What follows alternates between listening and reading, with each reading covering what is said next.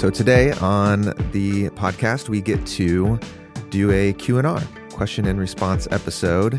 We're going to do questions that are a part of the Paradigm series. So we're going to look at questions for the first half of this series, the first half of the pillars. And with me is Tim Mackey and Chris Quinn. Good morning. Hello. So we're going to jump into these questions. Thanks for joining us. Here we go. All right. Question number 1 is from Grant in Texas. Hello, I'm Grant from Denton, Texas. John, in episode 1 of this series, you shared your story of struggling with a quiet time Bible study paradigm. Every part of this story rung so true to my experience, so I was disappointed that it ended with you as a post-Bible Christian. Can you continue telling this story? What advice would you give to someone who is struggling with this paradigm? Do you maintain something like a quiet time Bible study now? If so, how has it evolved and matured? And if not, what have you replaced it with? Thanks so much. All right. Yeah. Getting personal right off the bat here. What a great question. Yeah. Well, yeah. Thanks for your interest, Grant. Well, this project actually was probably an outflow of that journey. Mm-hmm.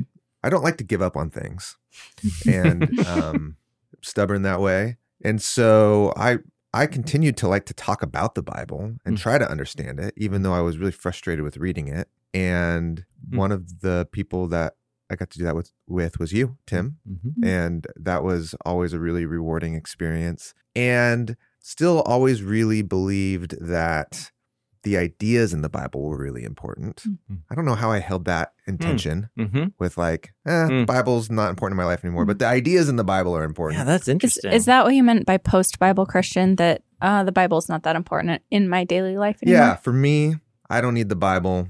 I could follow Jesus. But there was still this sense of like, you got to know the right answers, though. You got to know the right things. Yeah, there's some foundational things that you think are good and beautiful or true. Yeah. But the way the Bible tries to tell me that is frustrating, and so it's too hard. And other people seem to get it. And so maybe I could just talk to those people. Yeah. And they can explain it to me. Yeah, sure. And so, the first idea of this project was just a theology YouTube channel, just to talk with scholars and try to understand how they understand the Bible and then explain that to others. Actually, have we told that story on the podcast? The first conversation we had about the idea of doing this was you coming to me with an idea of a YouTube channel with a sarcastic title. Yeah. Called Theology is Boring. Yeah. Because I was bored. But I knew that I shouldn't be. Yeah. Right. Yeah. Right. And so, but then you, Tim, were like, well, look, I have a lot of content we can make videos about. And this is when you presented like the list of theme videos. Yeah. And so we don't need to go and interview people. Let's just make this content.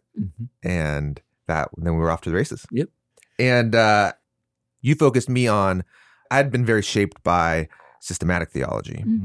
And that was the lens by which I was trying to understand the Bible. Where you take a question and then you approach the Bible with that question to try to answer it. Right. And then try to systematize, create a very clean theological grid by which I can understand everything. Yeah.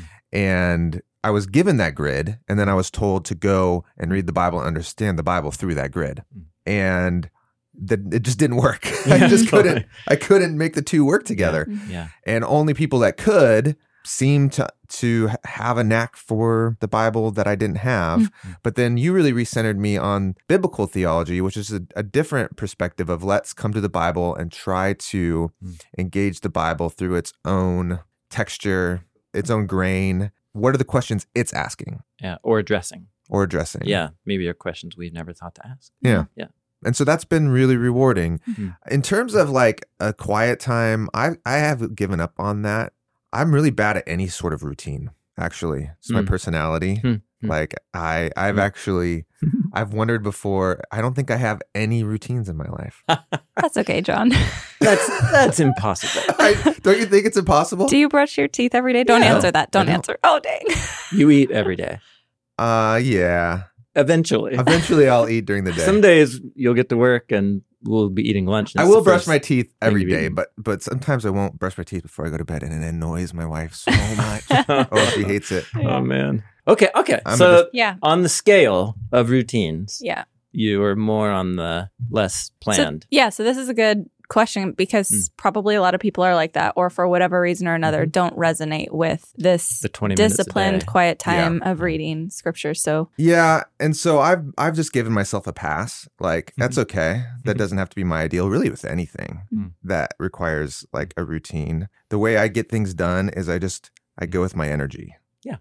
So it's like if I have energy for it that day, I do it. There's a flaw in that when you're feeling down for long stretches. Another little hack is when you're procrastinating on something, make yourself do something else that you would otherwise be procrastinating on. That's just a little less intense. So like, That's good. what's the minimum amount of thing that I do have energy for that I can do? Anyways, when I read the Bible, it's not every day. I try to read in larger chunks, like read a whole letter of Paul all at once and try not to understand every line. That's where I always got hung up, is I would try to understand like every single line. What did he mean by that? What do you mean by that? And then I'm down a rabbit hole and I'm confused and I'm frustrated. And so being okay that I'm going to have a lot of questions and then having a community of people that I can read the Bible with. You too. Starting to do that with my family as well. We're just reading the Bible together. So those are the new habits. And well, one of the goals we have at Bible Project is to create Bible nerds, right? Yeah. Lifelong. Defined as, go ahead. Yeah, lifelong meditators of Scripture. Yep. Yeah. People who are dedicated to like kind of a intense, maybe slightly obsessive, like just this book is a huge part of my life.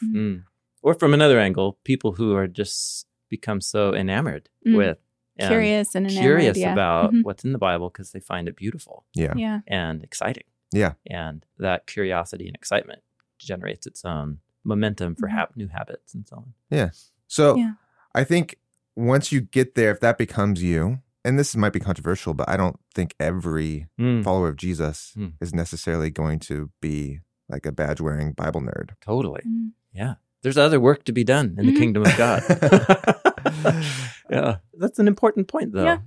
And there is, I think, a baseline to understand who Jesus is and follow him. Yeah. You at least need to be really familiar with his life and teachings and like what he did. And then to make sense of him and why you follow him and think you do what you do about him means some wider story. But it doesn't mean, that everybody's going to have the same degree of depth and time commitment into understanding the Bible. And it's called the body of Christ. Yeah.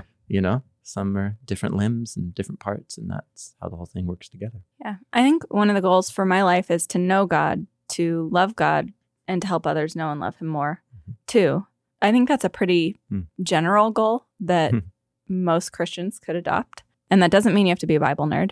It doesn't mean you have to do a quiet time. It means you value knowing who God is, and that does mean familiarity with the biblical story to some extent. But it also means finding ways to connect with him that don't have to just be reading scripture. It could be, like for me, I love prayer walks. It's really hard for me to sit down and just focus, but I love like going on a walk and praying or thinking or reflecting with a friend about scripture or I don't think it has to look the same for everyone, but knowing God and loving God, receiving his love, I think is a really important part of the Christian life.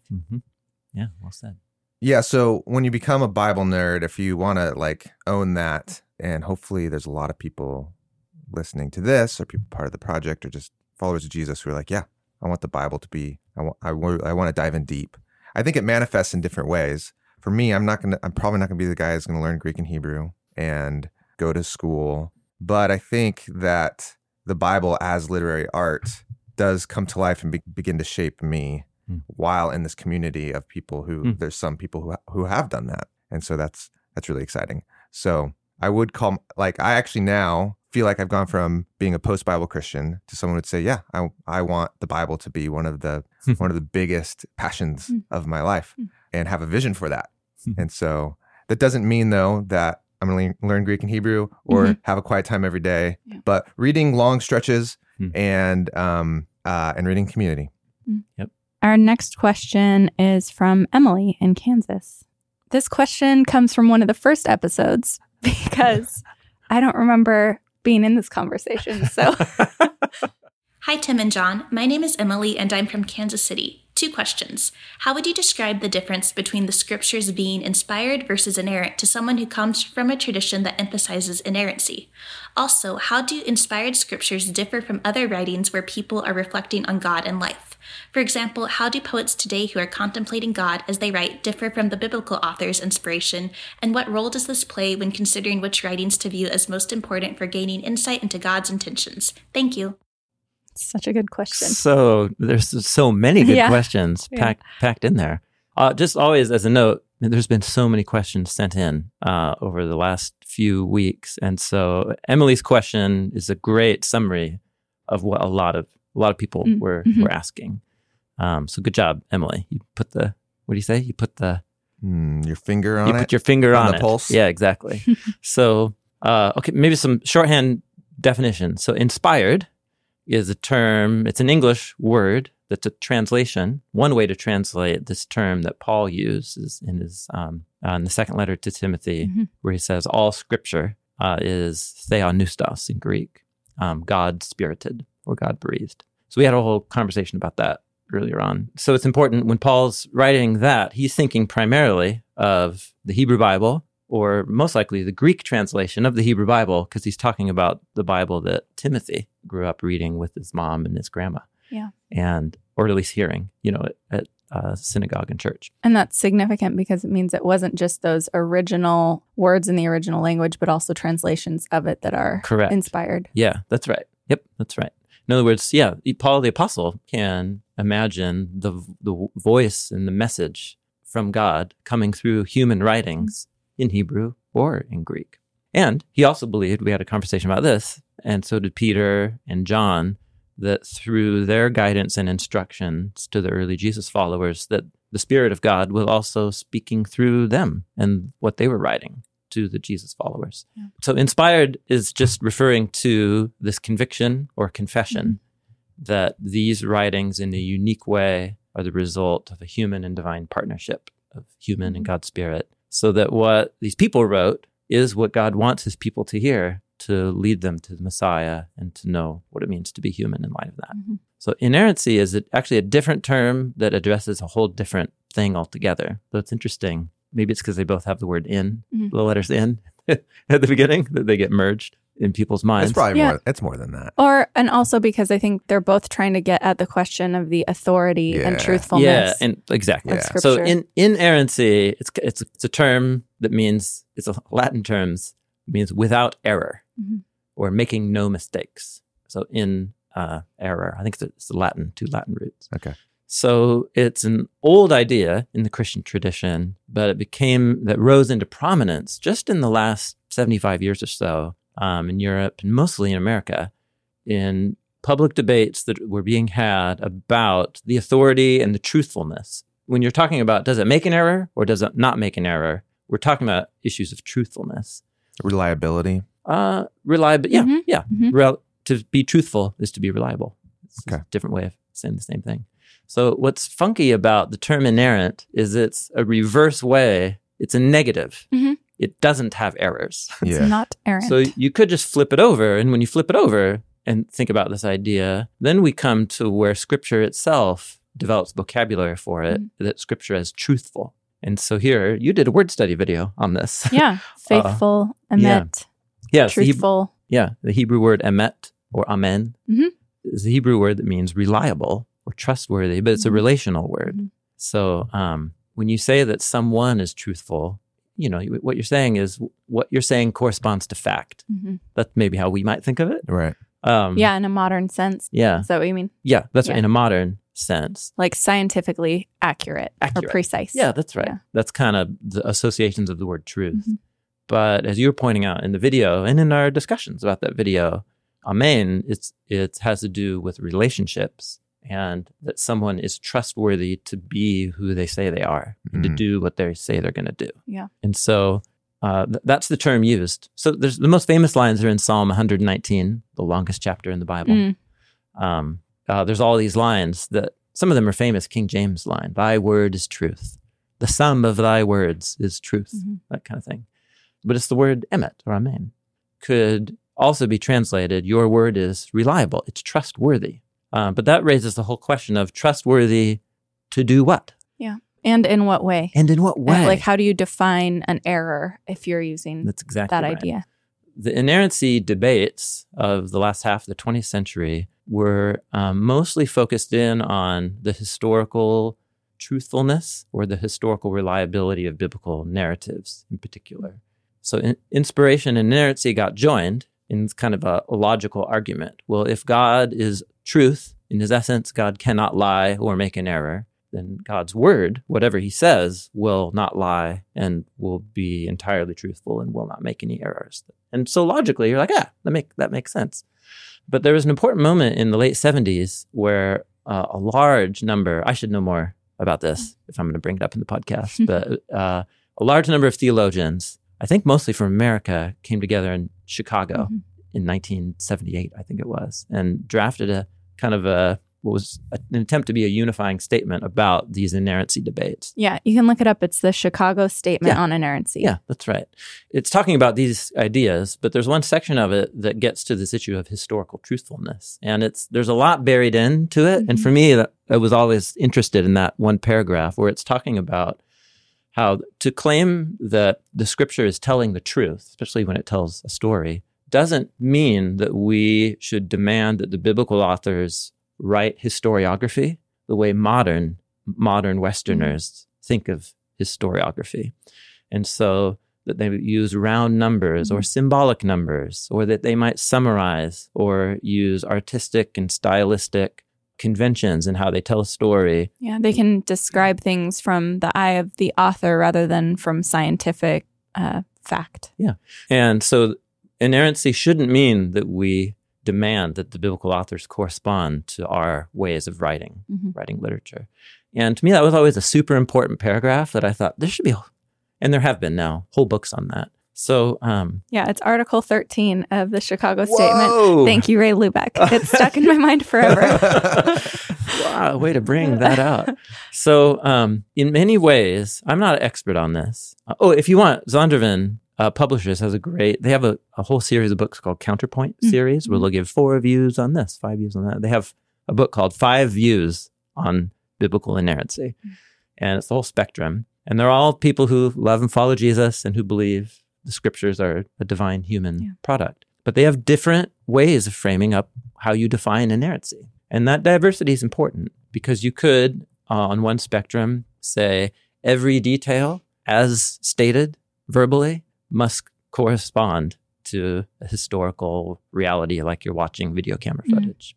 And on the other end of the spectrum, you could say, well, the biblical authors had a different mode of writing historiography, and they use a lot of symbolism, stylistic, literary, and creative elements. And yet it can still claim to be a faithful, a truthful representation of the events. Yeah. And there's a whole diverse set of positions along those two spectrums. And yeah, I think a book like that is really helpful too for understanding that the Christian tradition has room for a lot of different viewpoints. Yeah. But the baseline is that that it's a truthful representation of the story that it's telling. And when you say truthful, you don't mean precisely accurate in how it would have happened in the time-space continuum. That is one way to imagine what truthful could mean. Another way to imagine that truthful could mean is that it is truthful in that it's relaying something that happened, and it's relaying a faithful interpretation about the meaning and significance of what happened. So the meaning and significance is truthful, reliable, trustworthy. And so, for example, I think it really matters that there was a man named Jesus of Nazareth who did and said these things, who was publicly executed, and that his body was recreated, that he rose from the dead, and that the tomb was empty. Yeah. The meaning of those events was not self-evident to any of the people who watched them happen. It took them a long time, at least 40 days, and for some longer, to sort out the significance and the meaning of what happened. But we had this debate about the phrase 3 days. He was in the tomb for 3 days. Was it right? 3 days and 3 nights? Was it on the third day? Because it was from Friday, right? From Friday afternoon to Sunday morning. And you're debating about rotations of the sun. And that's a good example. And you're like, it's a shorthand phrase full of symbolic meaning from the Hebrew Bible. And that's the kind of thing that we're after here, that we need to allow for a category of truthfulness, but that doesn't put a modern set of expectations of historiography on the biblical authors. And it's taken me a long time to settle myself into that. And so it was very disorienting for me when I first started trying to learn about all this. But so that's inspired and inerrant. Emily, you had another part of your question that we can talk about, but I'm curious how that lands with either of you, or if you have further thoughts on that. Well, I've got questions, but I don't know how many questions we want to get through. Yeah. But let me ask this.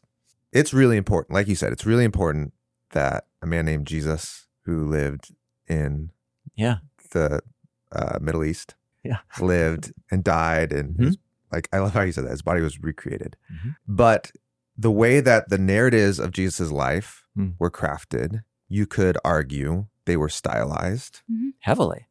Yeah. There's 4 accounts and they're crafted differently. And there is a lot of people who try to bring harmony to the Gospels, which seems like it's not letting the Gospels do what the Gospels are trying to do. Yeah. It's just another project, which is fine. So I guess, so my question is, how do you wrestle to the ground as you're reading a narrative? What are those things where to you, it's really important that this thing happened, or this person lived, or that this event took place, versus I'm okay with the stylized version? And is it just that Jesus was recreated? Is that it? And then the rest you can kind of hold loosely? Or is there other characters and other specific events that it's like that needed to have happened? And then how do you decide where to draw the line? Yeah. Well, I mean, what we have received is an Israelite family history. And if I'm not an Israelite, then I'm grafted into that family through Israelite Messiah. So there's a spectrum of views on this. Personally, it matters to me that this isn't just a work of fiction, of creative fiction, with just a few connections to historical realities. And even, we had Joshua Swamidas, a genetic scientist, on the podcast. Part of why was because he was addressing the genealogies and the notion of ancient genealogies, and in a way that created a new category for me, especially about the historical reference of the genealogies going all the way back to these figures named Adam and Chava, Adam and Eve, who would have existed in history before the Hebrew language even had the form to say the words Adam and Chava. Yeah. In other words, their names in the narrative are classical Hebrew names, but they wouldn't have referred to themselves couldn't have that been way. Their names, because Hebrew didn't exist in that form yet. And so for me, it matters that there's a historical reference point for this family history going all the way back to its beginning. But the way that family history, as represented as a highly creative literary form, the way that it refers to what we would call historical events and people and so on, I've become more comfortable with the connection between the literary representation and whatever the historical reality is, that the biblical authors aren't giving us video camera footage. That's the best metaphor I know how to use. Yeah. They have a family history that I think is anchored in history. But the way that they're portraying it literarily is to help later generations understand the meaning. And they use literary creativity to do that. We do the same thing when we retell our family histories too. And it's different because this is a different culture and way of writing. But I think we can relate that there's truth. It's a true story, but it's stylized. Yeah, heavily stylized. And I think it's going to an extreme to say, well, if it's so literarily creative, then that means it's being just made up and it didn't happen. Or it happened exactly as represented in every detail, including the literary creativity. And I just happen to think there's more views possible than those two extremes. So we were just having this discussion about the age of certain characters in Genesis 1 through 11. Oh, right, yeah. And there's this pattern where at the ending of a literary unit in Genesis 1 through 11, you often find the number 770 or 777. Yeah, and an age. As an age. And so, was so-and-so actually 777? Or was that a literary airbrushing to create the literary pattern for the reader to notice this development of the seventh day rest theme? And so I've become comfortable with airbrushing of details to make literary patterns work. But what it doesn't mean is that person never existed. Yeah. It means that a story is being told in a certain way to make a point. And that's the exciting part of literature that's artistic and stylized, is that there's meaning communicated by that artistry. Yeah. So I hear you saying you're comfortable with some airbrushing. But how do you know? They're not using a Photoshop filter that creates an entire character. That's not That's historical. a good analogy. Yeah, sure. And even think about how the processes work. This actually gets into some of the questions that we're coming into about how oral traditions turned into written traditions and oral history and so on. But once again, this isn't about foisting an agenda onto the Bible. It's actually, we're trying to do the reverse. And we're just saying, what were the processes that God used by the work of the Spirit to produce this family history that leads to the Messiah? And I think we need to humble ourselves that the way that this family produced, retained, told its history, and shaped it could be really different than how we would do it if it were happening today. And it's honoring that historical, cultural difference. But I recognize that there's a lot of different views on this within the bigger stream of Christian orthodoxy throughout history. And that has always been the case. This isn't like novel. It's a very old conversation. Yeah, I think for me, an important question to ask is, what is the author's, or what are the author's intentions in portraying this act or event in this way? And what kind of literature is this that I'm reading? And what does that mean? So when we read Genesis, is this history? Is it narrative? And what are the literary markers that tell us that? When we read the Gospels about Jesus, and it's, what would you say the genre is? It's a ancient biography. Yeah, biography is kind of the... So that's going to communicate in a certain way and communicate truth in a certain way that's different than maybe the Proverbs that are communicating truth in these short sayings, or than a parable that Jesus tells that's going to communicate truth in a different way. So I think genre, how literature communicates, and what the author's intentions are really important for me to try to figure out what things we should take in what ways. Yeah, that's well said. And the trick is, how do we know an author's intentions? And what we have to go off is cues in these actual scrolls. Yeah. Or how later authors reflect. So when Paul says to the Corinthians that if Christ was not raised, then our faith is in vain. Yeah. He's saying this is really important that we take this as historical fact. Yeah, I used to try and rank certain events in the Bible as like, well, that one's got to be truthful or else it all falls apart. But this one, not so much. There's a part of me that still wants to do that, but I've become suspicious of that too in myself, because all of a sudden it's like my very limited life experience and brain is trying to... It's like then you're equating truth and history again, instead of truth can be broader than just historical fact. Yeah. And none of us, this isn't stuff we can verify. Yeah. It's a family history that's been passed down to us. It's not like we can go time travel and check. What we can do is, when there's different accounts of the same events in the Bible, which there are, we can compare them. And what you see is differences in details that point to a lot of this literary creativity. Well, don't people try to verify through archaeology? Oh, totally. And you can, in a very rough and general way. Like, there was a Davidic kingdom. Yeah. We verified that. That is pretty cool, though. It's totally cool. The Tel Dan inscription is awesome. Yeah. And it references the house of David, and it's cool. But that doesn't tell us anything about the literary portrayal of the house of David in the books of Samuel. And how accurate those were. Yeah. There's no rock you can dig up that's going to tell you about that. It can just tell you that there was a Davidic kingdom. I've heard people argue, though, that like with the Exodus, that if that many people did, travel through the Sinai Peninsula, we would find something that we would find something in the land. Yep. In archaeology. Sure. And so so that's a good example. That narrative is a good place to see that there's a variety of positions where you can affirm that a historical event happened to the ancestors of Israel, but the way that it's portrayed in the narrative, you could take a variety of positions on it, that the apocalyptic creation, decreation symbolism has been ratcheted up to 11 in that narrative to communicate theological points.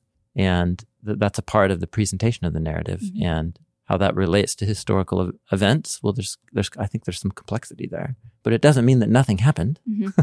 It's like asking, in what way is this true, rather than imposing our viewpoint of truth. So, Emily, like I said, you put your finger on the issue right there. And this is not one that's easily resolved. But I do think one can come to peace with a spectrum of positions that affirm the historical truthfulness of the Bible, but that don't force us to bulldoze or ignore the literary creativity of the biblical authors. I think one can have their cake and eat it too.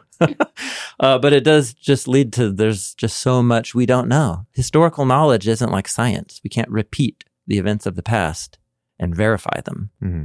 Archaeology and historiography are disciplines that can give us tools to think reasonably and critically, but it's not like an experiment that you can reproduce in a lab. Ultimately, there is a level of trusting the testimony of the biblical authors about these events and the meaning of these events. This was long. That was long. Yeah. It's important, though. Yeah, it's totally. We've got another question from Trey. Hello, I'm Trey from West Lafayette, Indiana. You mentioned that we know Jesus used the same canon we do because he refers to the law, the prophets, and the Psalms in Luke 24. Could you explain how we know that the Psalms refer to the entire third section of the Hebrew Scriptures? I would have expected him to say something like the law, the prophets, and maybe the writings or the letters, if that's what he was referring to. Thank you so much for your podcast and all your videos.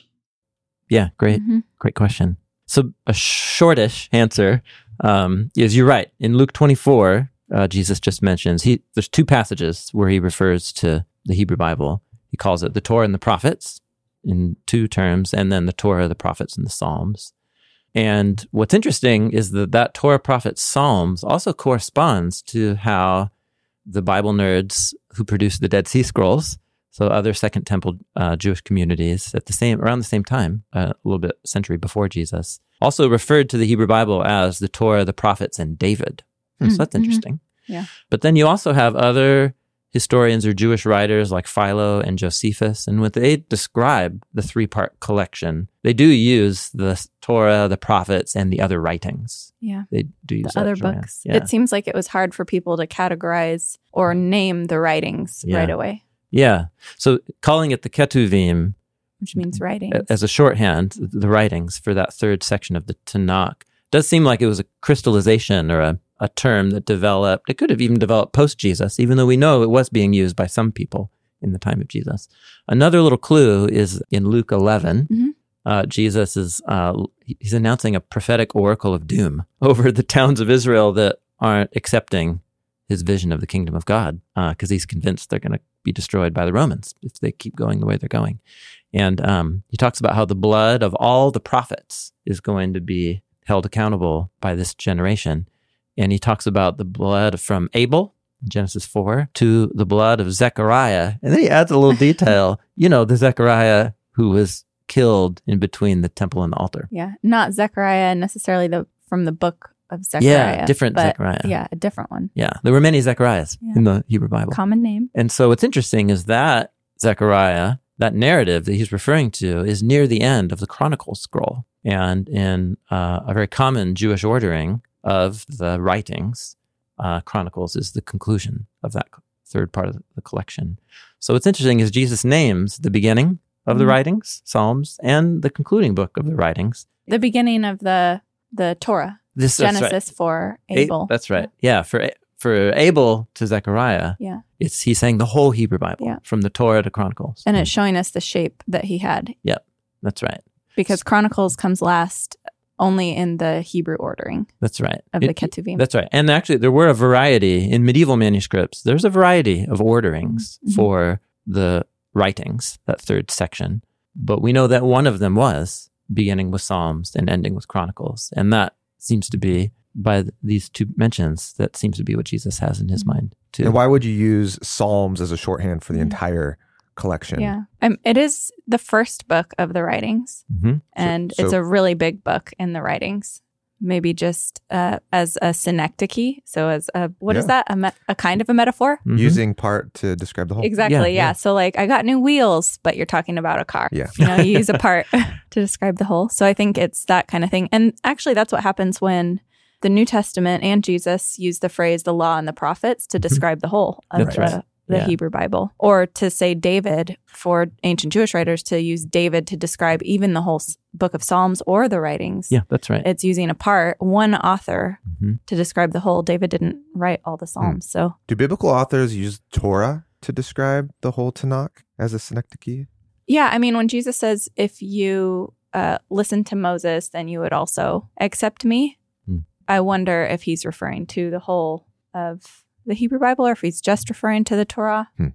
Yeah, there can definitely be a part for the whole. There's a passage in John chapter 10 where Jesus quotes from the Psalms, but he says, isn't it written in the Torah? Oh, yeah, that's right. Yeah, but he quotes from a Psalm. Yeah. So, yeah, it doesn't seem like the terms to refer to sections is as, what do you say, is as clear and categorized. Yeah. There was a looseness and a variety of terms. Because remember, the word Torah means instruction. Yeah. And so Yeah. that can become Oh, a yeah. shorthand for the entire of the Hebrew Scriptures. And you mentioned Psalm 119 earlier, Mhm. and it's Mhm. always referring to the Torah, right? Oh, it'll refer, that's one of the terms. Okay. It can, but also judgments and precepts and statutes Okay. and your word and so on. Yeah. And whenever I studied that passage as a young Christian growing up in the church, for us, we were talking about the whole Bible. When you Yeah. read Psalm 119, Yeah, it's yeah, like how yeah. I love your Yeah. Mhm. teachings. Sure. We were Yeah. thinking about from Genesis to Revelation. Right. Was the psalmist there thinking always specifically about the Torah? Were they thinking about the whole writing? that's It seems interesting. Like there's Yeah. I think the whole collection. the whole collection. Yeah. Because the Psalms scroll, by the introduction, Psalm 1 and 2 together, and then the design of the book of Psalms, Psalm scroll, to have 5 macro parts Mm-hmm. corresponding as a symmetry around the prophets, matching the 5 scrolls on the other side, namely the Torah. So that the Tanakh opens with the 5-part Torah, and then the third part begins with a 5-part Psalm scroll. Mhm. To me, is a signal that the final shape of the Psalms is itself aware of the whole collection. This question merges right into the next one from Cody in California. Hi, Tim, John, and Carissa. This is Cody from California. I am a long-standing, avid listener of the Bible Project podcast and am truly loving this Paradigm series. My question is this: should we call the Bible the Word of God? Yes, there are hundreds of moments within the Bible where it says the word of the Lord came to so-and-so, or thus says the Lord, and so forth. But the Bible never actually calls itself the Word of God. It even refers to Jesus as the Word in the Gospel of John. And with so much human influence upon the writing and composition and arrangement of the literature that comprises our modern Bible, I'm curious about calling the whole thing from cover to cover the Word of God. Is that right? All right. Thank you so much for all that you do. Cody, what a precisely worded question. So yeah, good. this is a fun question. It's making me look up the Word of God and search it throughout the New Testament to see what it refers to. Yeah. Yeah, actually, I did that yesterday to remind myself of it. Because I remembered this, but I wanted to upload the facts. So you're right, Cody. The phrase Word of God in the Old and New Testaments primarily refers to either a narrative, when somebody's telling somebody either the message about covenant faithfulness of the prophets. So the Word of God comes to so-and-so. To Isaiah or something. The Word of God to Isaiah. So in the New Testament, the phrase Word of God, or they spoke God's Word, is a shorthand for telling the story of Jesus as Israel's Messiah, who's crucified, raised from the dead, and the gift of the Spirit, and so on. So in the book of Acts, Paul and Barnabas will arrive, and they shared the Word of God. But they're sharing a summary. But what they're sharing is a summary of the biblical story that leads to Jesus. Or the good news. Or the good news. Yeah, the good news about Jesus specifically. Yep. Yeah. And in Paul's letters, the same thing. Tells the Thessalonians, when we came and told you about Jesus, you received our word, not as a word from humans, but as a word from God. And then Jesus is, called the Word in the Gospel of John, as you note, Cody. And the other writings of John too. Yeah. John and Revelation. Yep. So the Word of God is shorthand for the good news announcement that tells the whole biblical story as a story leading to Israel's Messiah, namely Jesus.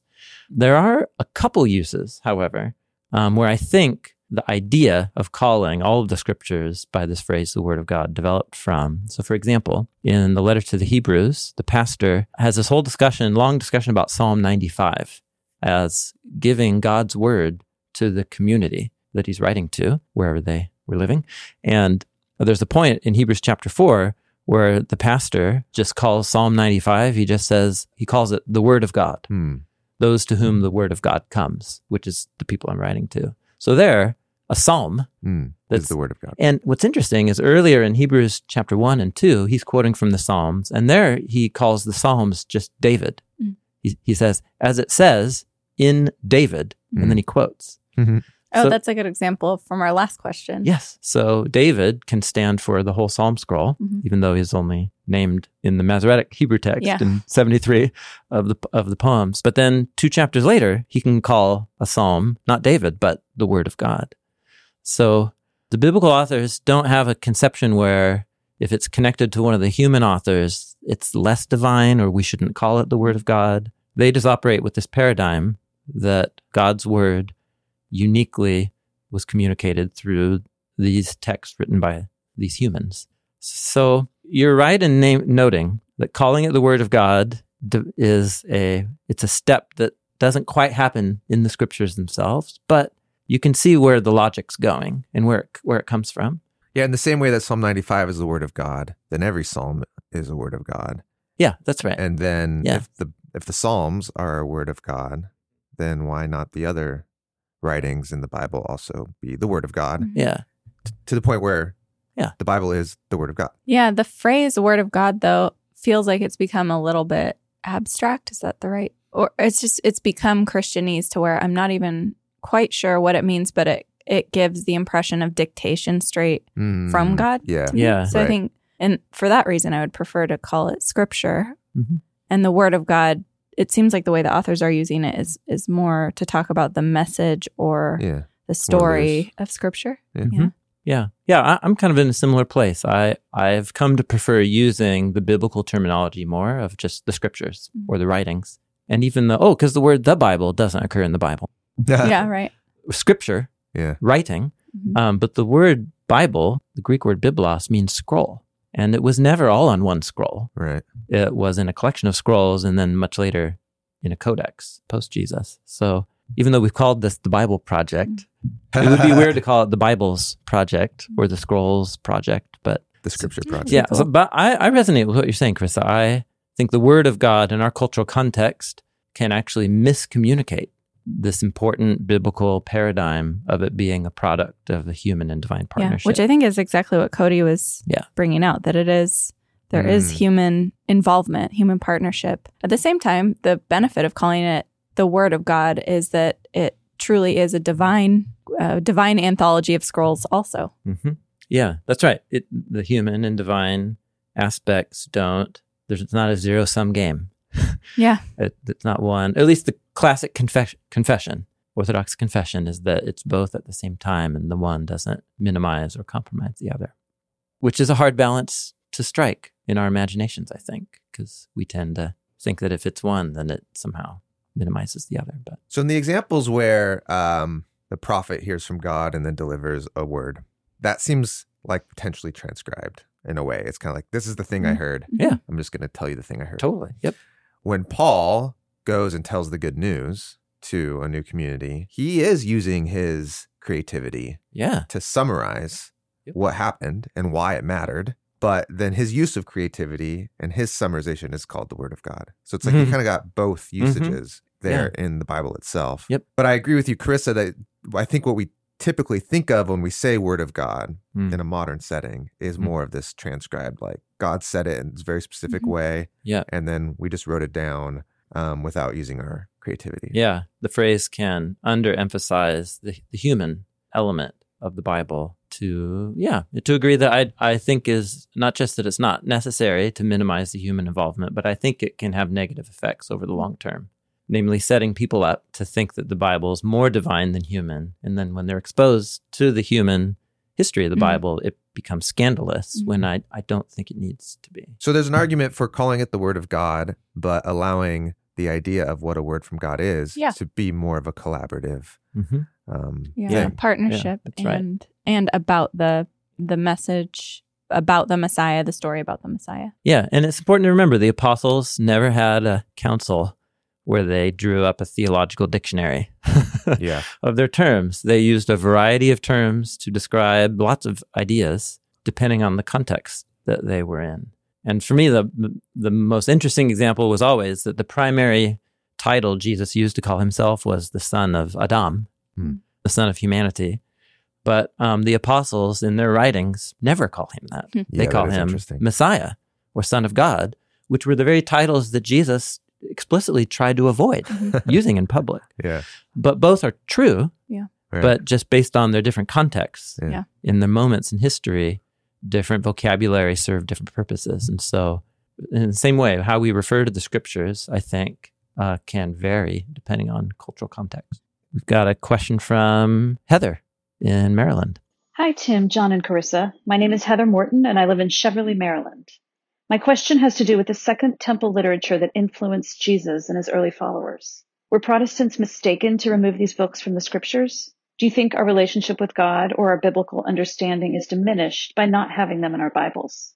Thanks so much for this series. I'm finding it really helpful. Yeah, great question. Yeah, really good question. Yeah.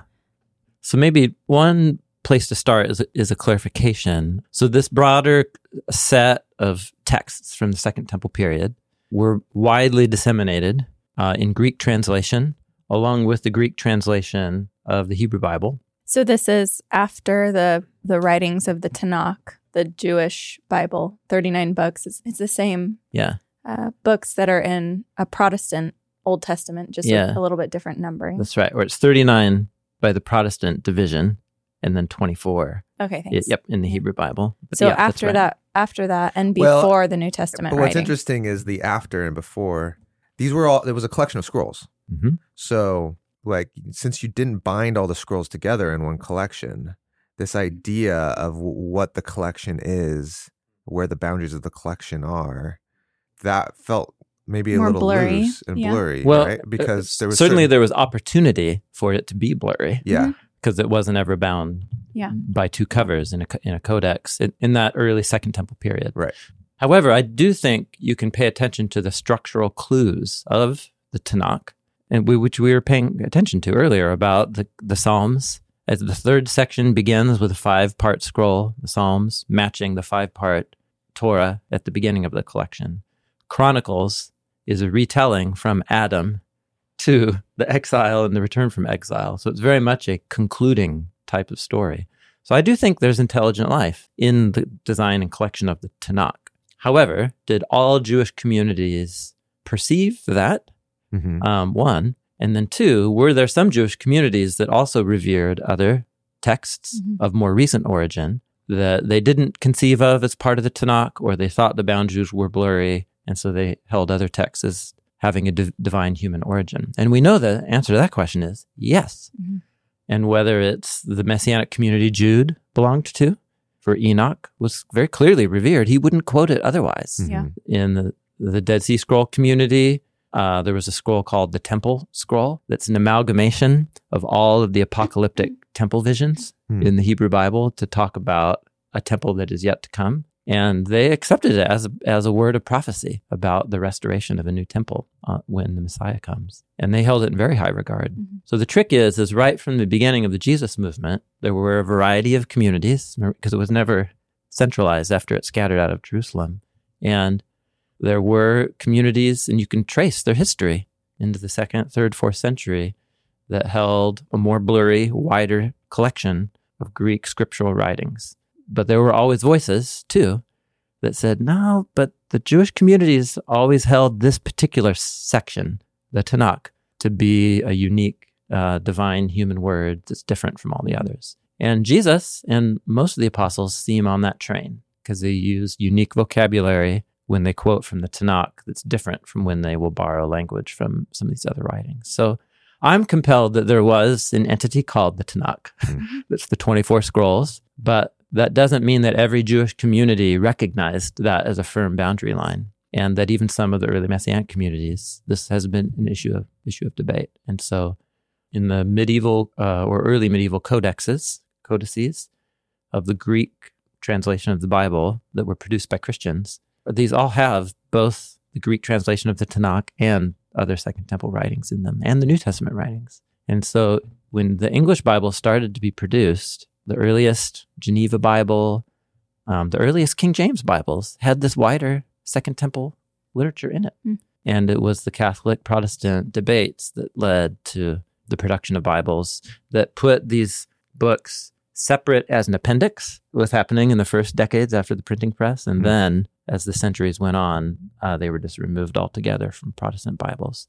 So it's important to say when Protestants removed them, in one sense that's true, but in another sense, they were just recognizing something that some Christians had always thought, namely that the Tanakh is a very unique revelation of God's word to his people that's different from these other books. I'm sorry, I just talked for a long time, but maybe the biggest takeaway from this is it's complicated. And it's not simple. And this used to bother me for a long time. I mean, it really bothered me for a long time. So it's complicated to try to put your finger on exactly what should be considered scripture or not. Is that what you're saying? Well, it's complicated because going back to the origins of the Jesus movement, there have been differences of opinion, but the differences don't mean that there's no such thing called the Tanakh. It's about these other texts that were revered alongside the Tanakh in some early Jesus communities. And that has been the case from the beginning. These are the books like Judith, Wisdom, Maccabees. They were revered by the Jewish community and later communities. And to go back to Heather's question, they are useful and super helpful for, even for Protestants, they're helpful for context, for theology, for early interpretation of scripture, for all of those things. So even if Protestants say this isn't part of what we'd consider scripture or authentic scripture, they're still very useful. I think that's important. But it is a genuine difference in the Christian tradition. And the trick is there's no one form of these extra writings. There's in traditional Catholic Bibles, there's called the Deuterocanon. But in most forms of the Orthodox tradition, there's a couple more, including Jubilees. And in one strand, in the Ethiopian Orthodox Church, there's a couple more, Enoch and Jubilees. And in each of those expanding traditions, it's saying, in these books, we hear a word from God by which we evaluate and measure claims about the will and purpose of God in the world. So that's what the word canon means. It's a Greek word that means a measuring line or an evaluating line. And so the confession has been that the canon of Scripture guides God's people to measure what we can say reflects the will and purpose of God. And so the trick is what collection is the measure? And there's not a lot in these books that is really out of the ballpark completely, in the Deuterocanon or extra books. That's whoa, that's coming out of left field. Most of it is just developing what's in the Tanakh in the first place in terms of ideas. But there are some parts that became matters of debate between Catholics and Protestants, and that's what led to this divide. I think when we're asking the question, are they scripture? Some things that are helpful to consider are the shape of the Tanakh. So the seams of the Tanakh that seem really intentional, like the beginning of the prophets, Joshua 1, the beginning of the writings, the end of the Torah, the prophets and the writings, all pointing to this leader to come. And then when you hear the New Testament authors reflect on the Hebrew Bible, they do refer to a 3-part collection, not a 4-part collection. So we have to consider that. I'd be curious to know how people who include the Deuterocanon as part of the Bible, how they see that fitting within the literary story as far as its macro design. Does it have those same kinds of features and seams, or is it different qualitatively? A good example of that is like Judith or Tobit. They're so awesome. It reads like it's written by people who know the Tanakh so well, and they're just working the design patterns. Judith is all about the main character, Judith, which it's the Hebrew word for Jewish woman. And she's the snake crusher. She's the seed. It's a woman who's the seed of the woman depicted as a portrait of the coming snake crusher. And the snake crusher, the snake, is an amalgamation of Assyria, Babylon, and Persia. They're like the 3 big bad empires in the Bible. So you're like, oh man, that's just working the same themes. But you read Maccabees, and Maccabees reads like a propaganda document for the Maccabean regime that came in revolt in the 160s. And you're like, whoa, this is a different pool I'm swimming in right now. So there are differences even within the Deuterocanon of what the text agendas are and what they're about. And it's all illuminating to help us understand the wider cultural context into which Jesus was born and into which the apostles, are writing and doing their thing. But it's a genuine difference. And as much as I've worked on these questions, I kind of reached this point where I don't know what else to do except to say, yeah, this is a genuine difference between the Catholic, Protestant, Orthodox traditions. But there's so much to be unified about in terms of the main content of all this literature and the main themes and leading to the Messiah that, yeah, there you go. For me, the unity of all across the traditions is what's much more striking than the differences. But I know other people feel differently. So. Okay, let's take another question. This is from Willie. Hi, Tim and John. My name is Willie Bustinza. I am originally from Peru, but currently reside in Florida. As you are talking about the formation of the Old Testament, I wanted to get your thoughts on the JEDP, critical theory of Torah composition. To me, the arbitrary picking of the names of God to ascertain the origins of a document is too far-fetched. But do you think there is any validity to that theory, given that we understand the Bible was made from many sources? If so, how do we uphold the inspiration of the Bible and Moses' role in the composition of the Torah, as this theory has been used by many to diminish the divine authority of the Bible? Thanks for everything you do. This guy's taken a Texan canon class. Yeah. Yeah, so this is a question about the sources behind the Pentateuch or the Torah and what that means for the authority of it as a text, and whether it's necessary to affirm that Moses was the author of the Torah for it to have authority. Or the author of all the material in the form that we have it today. Right. Yep. And then he refers to one particular theory. Particular theory called JEDP. It's been really influential. Yep, JEDP. So maybe let's take it back to Willie, just anchoring it in some earlier parts of the pillars of the paradigm in our conversation. So to say that a biblical author used many sources to make a biblical book, there shouldn't be anything controversial about that. That's how scrolls were produced in the ancient world. Yeah, as long as we see the writing process as this act of revelation from God in that time, as opposed to just the event or one inspired author. It's the actual writing of the text. So an author, a later author who adds to it, an editor who shapes it, all of those processes are part of shaping God's word through his Spirit. Yeah. Even if one does hold to a Moses authorship of all of the Pentateuch in its final form, you have to take on board that Moses received source material for all of the stuff that came before him, because he only appears in the second book of the Torah. He wasn't alive for everything that came before him. So he has to have had sources for that. And you have to know that someone came in after and added at least a few things. Totally. Like the story of his death.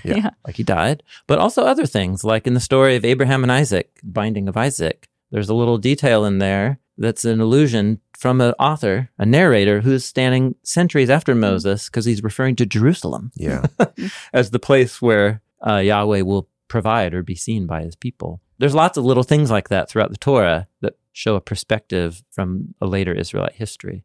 So we don't have to limit inspiration to the named authors. Even within the Bible itself, there is references to a tradition of scribes and prophets alongside or coming after. So Isaiah refers to his disciples. In the book of Proverbs, there's a whole section that says, these are the words of Solomon that the men of Hezekiah assembled. And that's like centuries after Solomon. So the biblical authors aren't trying to hide. They're composed of many sources.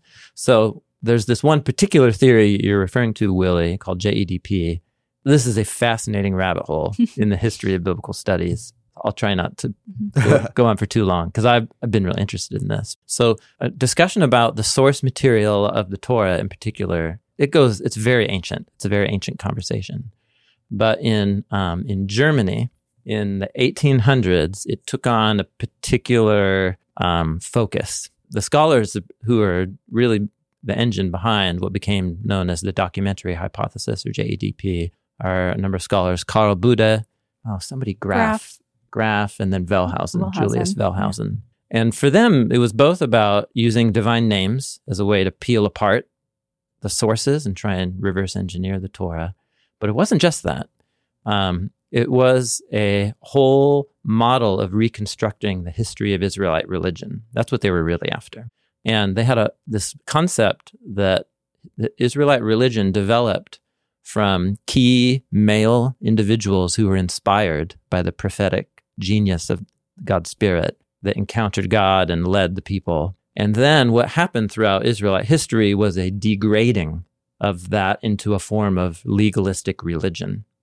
And so they aligned the sources, JEDP, in this order from like poetic, prophetic, inspirational, down to legalism and Phariseeism. Oh, okay. And so the last source, P, is most of the ritual stuff in Leviticus and so on.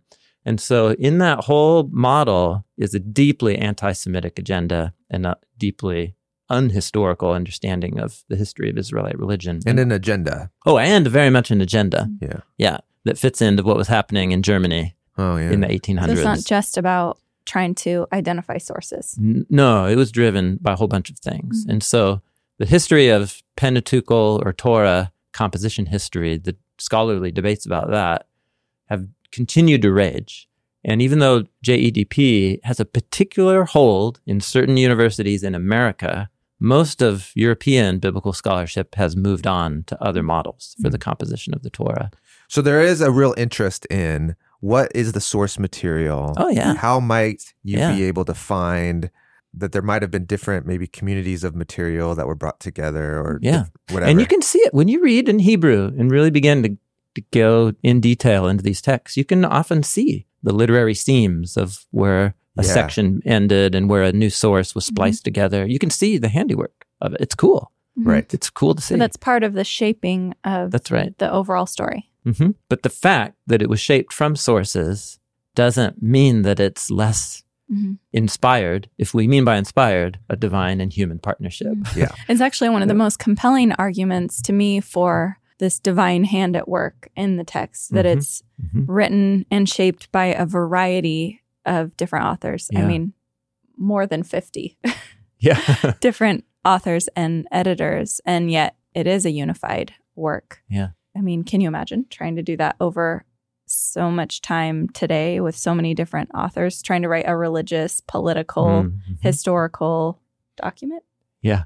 And still have it be unified? Yeah, it is. It's remarkable. So if you're interested, Willie, there are very expensive scholarly volumes that will get you up to date on the debates about the composition of the Torah in particular. So Thomas Dozman or Matthias Armgart edited really recent volumes about scholarly conferences on these things. So we'll put links in the show notes. But it's a conversation that keeps evolving because what we're doing is trying to reverse engineer the content of an ancient scroll.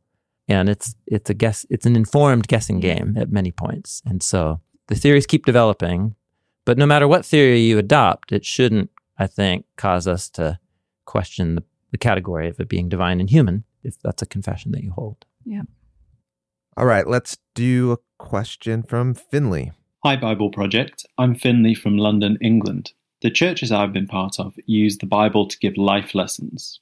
So the story of David is used to tell us how we can rely on God to overcome our challenges, whilst Moses is taken as a lesson in using the gifts God has given you, despite your limitations, to make a difference in your world. This approach seems to be the norm in church preaching, but it's not about the Messiah. Is this the wrong way to go about reading and applying scripture, or is there legitimate space for it? Thank you. Yeah, this seems like a really common experience, probably. That's interesting. Because I think what we have said up till now is that wasn't the purpose of the stories, was to give you... It's a less helpful approach. It's a less helpful approach. That the story of David, we talked about this, David slaying Goliath. I've heard many sermons of taking that to be like, what are the giants in your life? And what are the 5 smooth stones that you need to find? And, and that will miss what the story is designed to do. However, the Bible then is wisdom literature. Yes, totally. And that when then you reflect and meditate on the story and what it's doing, then it will actually give you wisdom for how to live your life and develop your own character and slay your giants. Like that is true. So I think there is something there, but maybe we're just missing the first beat of that progression. Yeah. So this goes back to the Bible as messianic literature, or as part of our paradigm. That's how we address this issue. So Jesus, if we take seriously that Jesus and the apostles say, what is the Hebrew Bible about? It's a story about the Messiah that leads to the Messiah who enters into death, goes out the other side so that new creation can be released to the nations. So that's what they say it's about. So whatever lessons it has to offer me, it's seeing how the story of David and Goliath fits in to the larger themes of the Hebrew Bible as being leading to the Messiah. And then once it's about the Messiah, then it becomes about us. Because if you're a follower of Jesus, you're part of the body of the Messiah. And so it's as messianic literature that it offers wisdom to me. And I think that's important because who does one identify as the giant? What's the giant? So in the story of David and Goliath, the Goliath is, if you've been tracking with the narrative patterns from Genesis, Goliath is a narrative image that is bringing together a whole collection of bad guys and forces throughout the story, beginning with the snake. Because his armor is snake-like and bronzy, which is the same word. Yeah, that's right. But that would only be convincing to you if you've been tracing the narrative patterning of the snake throughout the Torah and prophets leading up to that point, which is also then the Nephilim and the giants and the great warriors of old are also in the narrative argument of Genesis 1 to 11 are connected to the snake, to the archetype of the snake. And so once you have reptiles and giants, and that's a pattern that keeps repeating in all kinds of stories, right through the Torah and prophets. When you get to the David and Goliath story, he's facing off against the seed of the snake. It's a story about the conflict between the seed of the woman and the seed of the snake. So what is the messianic reading of that then? A non-messianic reading is, well, so you, reader or listener, are like David, and who's your Goliath? But in the Hebrew Bible, it's creating this portrait of spiritual evil that hijacks human communities and nations and institutions represented by their violent warrior leaders. And so to me, it's crucial that we read this in light of its messianic fulfillment, because Jesus was facing his Goliath in the form of the Roman and Jerusalem power regimes, but crucially, he did not chop off their heads. In fact, for him, he wouldn't be faithful to his calling as the Messiah if he did chop off their heads. The whole point was that he let them chop off his head, so to speak. And if you don't read the David and Goliath story through that messianic lens, then you get the opposite wisdom from it that you're supposed to get. Interesting. And so when you get to Paul, who says, our enemy, in Ephesians says our enemy of a follower of Jesus is never another human. It's the principalities and powers that are behind everything we see around us. And that's our enemy. And if you have a sword, it's the good news. And you stand against it. You don't go on the offensive. So that's a messianic reading of the David story. But when you don't read the Bible as a story leading to the Messiah, I think you end up with the wrong life lessons. Or maybe some good ones. Oh, that's true. You can still use that methodology and come with wisdom that then if you go, well, let's make sure we first read this through the lens of this is messianic literature. You might be like, okay, cool. We could actually affirm that's right. some of that wisdom. But the fact that the giants in our lives are spiritual powers, you could get there, and if you're not reading it through a messianic lens, you still might be like, what are the things in my life? And you realize that there's powers and principalities in your life that you need to fight against. But I like how you brought that up, Tim, that how you do it becomes very important and is easy to miss if you just focus on the story of David and don't read it through the lens of Jesus. So let's do one last question, and it is from Carrie. Hi, Tim and John. This is Carrie from Phoenix, Arizona. My question is, how would you help somebody who has no interest in reading the Bible after being in a church or a tradition where the Bible was weaponized against them and used to harm them? How would you invite them to see the Bible as a source of good and flourishing? Thank you so much. Such a huge fan of the podcast. It's such a good honest question. Mm-hmm. An important question. Yeah, really important. Yep. I think this is a lot of people's experience, whether it's from a spiritual tradition that they come from that was abusive in this way, or some other form of abuse or trauma that is going to affect the way we view life. And when we come to the Bible, it's not an easy text to read. It can be really triggery. Yeah. It's already a challenging text Yeah. to read and engage with. Yeah, it's full of a lot of dark things. Yeah. And then add this type of experience that can write itself into our body. Yeah. In terms of our body begins to be triggered by responses to the Bible because of trauma, right? This is what trauma does, right? Yeah. As I understand it. And so it's much more difficult than just saying, well, here's some new ideas to approach the Bible with, because it's not about ideas. It's also about your body has been shaped in such a way that it goes into fight and flight when certain issues and circumstances come up. So it's a very important question.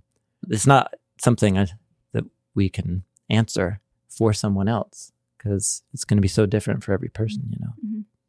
One idea is that because that type of harm happens in faith communities by other people in faith communities, that most likely the way forward is not going to be by just a new idea of reading the Bible, but it's going to probably happen through relationships. In a community of relationships where some followers of Jesus are living and organizing their common life in a way that is healing and that feels safe and compelling and beautiful. And to see that community life around Jesus happening, and then to see like, oh, wow, the Bible plays an important role in why these people are living the way that they're living. I think that can, in other words, it's not just going to be about the Bible. It's most likely going to be about finding a community that's living out the biblical story in a way that can bring healing. It's hard for me to imagine another way forward for someone who's in that situation. And it's just a tough place to be. Well, I think an assumption in the question is that this person maybe wants to follow Jesus still. Otherwise, it doesn't matter. Yeah. You know, right. but there seems to be some sense of like, I'm still in this. I want with Jesus. Yeah. And if that's the case, then perhaps, I don't know. And you're right, Tim, that like every situation is going to be different. But perhaps there is something in just, let's just go and read the teachings of Jesus, or let's just read stories of Jesus, and then let the Bible begin to unfold from there slowly, or just talk about the stories of Jesus and not have to like go and read the actual text. Because maybe the weaponization was a very specific phrasing of something Jesus said, and then was twisted and turned into something that was abusive. Yeah. Perhaps. Yeah. But how can you still center it on Jesus and then let God, through time and community and safe relationships, begin to pull back those things so that your body can begin to interact with these words again in a way that isn't triggering? Yeah. In my experience, I mean, I haven't experienced spiritual abuse or spiritual trauma, but I have experienced other kinds of traumas. And that has affected the way that it feels to read the Bible. And I remember the first time after I experienced a trauma 4 years ago of having this painful sudden divorce and finding myself with a tiny new infant and feeling like I really needed God's care, and that I needed to know that he was stable and steady for me. And I remember reading the book of Genesis for the first time after that. And I got to the story of Hagar and I was like, I can't read this. I just don't want to read this. And I can't, because it felt triggery and unstable and uncaring. And I think, I think from my experience, just having the self-compassion to be like, I think God understands that and he cares, and he doesn't need me to like push through to be a good Bible scholar and read my Bible like this. Like if I need to just connect with him, however I can receive his love, whether it's through community, whether it's through like prayer, whether it's through feeling the grief and just crying and feeling the refuge that God provides. I think he understands that, and it totally makes sense that when we go through hard things, we're going to feel it. Yeah. So, yeah, I think self-compassion and also, we're not supposed to read these stories as robots or as brains on a stick. Yeah, just I think actually before maybe I was able to read the story of Hagar and ask mostly cognitive questions about it. Be emotionally detached. Kind of, yeah. And I can't do that anymore, but I think that's a benefit when we are feeling grief, is that we can be more holistic readers. So at whatever point somebody can engage with this text, it's like the Bible should actually bring us grief a lot of the time if we really are in touch with human evil and pain. But I don't think we should push into that if it's causing us to be triggered, That's wise. That's well said. It makes me think about how the biblical collection is full of so many different parts. And it's okay if some parts are more difficult and you don't hang out there as much. Yeah. Because there might be another season of life where you see it differently. And to me, that's one of the great gifts of such a diverse collection that is the Bible. Is if Genesis is triggering, hang out in the Psalms. Yeah. And if the Book of Kings is like really bothering you, then go. But also, sometimes it's worth moving towards the things that bother us. And the biblical collection can help us in that journey of growth too. So, yeah, thank you for sharing, Carissa. And thank you, Carrie, for that really, really good question. There's always more to discover. On that note. Okay. Yeah. So we're going to do one more question response at the end of this series. Yeah, we've got more. And the next one actually is wisdom literature, which was alluded to. And then we'll get through the 7 and we'll do one more question response. So feel free to continue to send in your questions. And we love to hear them. And thank you, Tim and Carissa, for interacting with those. And John. And thank you, John. You interacted too. Yeah. Next week, we jump back into the series and look at the Bible as wisdom literature. Wisdom literature. Okay, what do we mean? So first, let's just recognize wisdom literature is often in biblical studies a title that refers to a handful of books within the Bible, not the whole thing.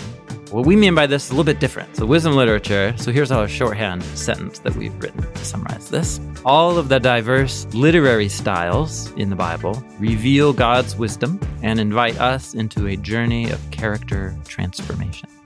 This episode was produced by Cooper Peltz. Our editors are Dan Gummel and Zach McKinley, and the show notes are done by Lindsay Ponder. Bible Project is a nonprofit, and we exist to experience the Bible as a unified story that leads to Jesus. Everything we make is free because of the generous support of many people all over the world. So thank you so much for being a part of this with us. Hi, this is Deborah, and I'm from Jakarta, Indonesia. Hi, this is Matthew, and I'm from Massillon, Ohio. I first heard about the Bible Project when I was intentionally searching about Book of Esther. I used Bible Project for studying the Bible because it will give you insight about historical background, how to read your Bible, meaning of special words, and many more things. I first heard about Bible Project through student ministries at my church. I use Bible Project for learning more about the Bible and teaching the Bible in my small group at college. We believe the Bible is a unified story that leads to Jesus. We're a crowd-funded project by people like me. Find free videos, study notes, podcasts, classes, and more at BibleProject.com.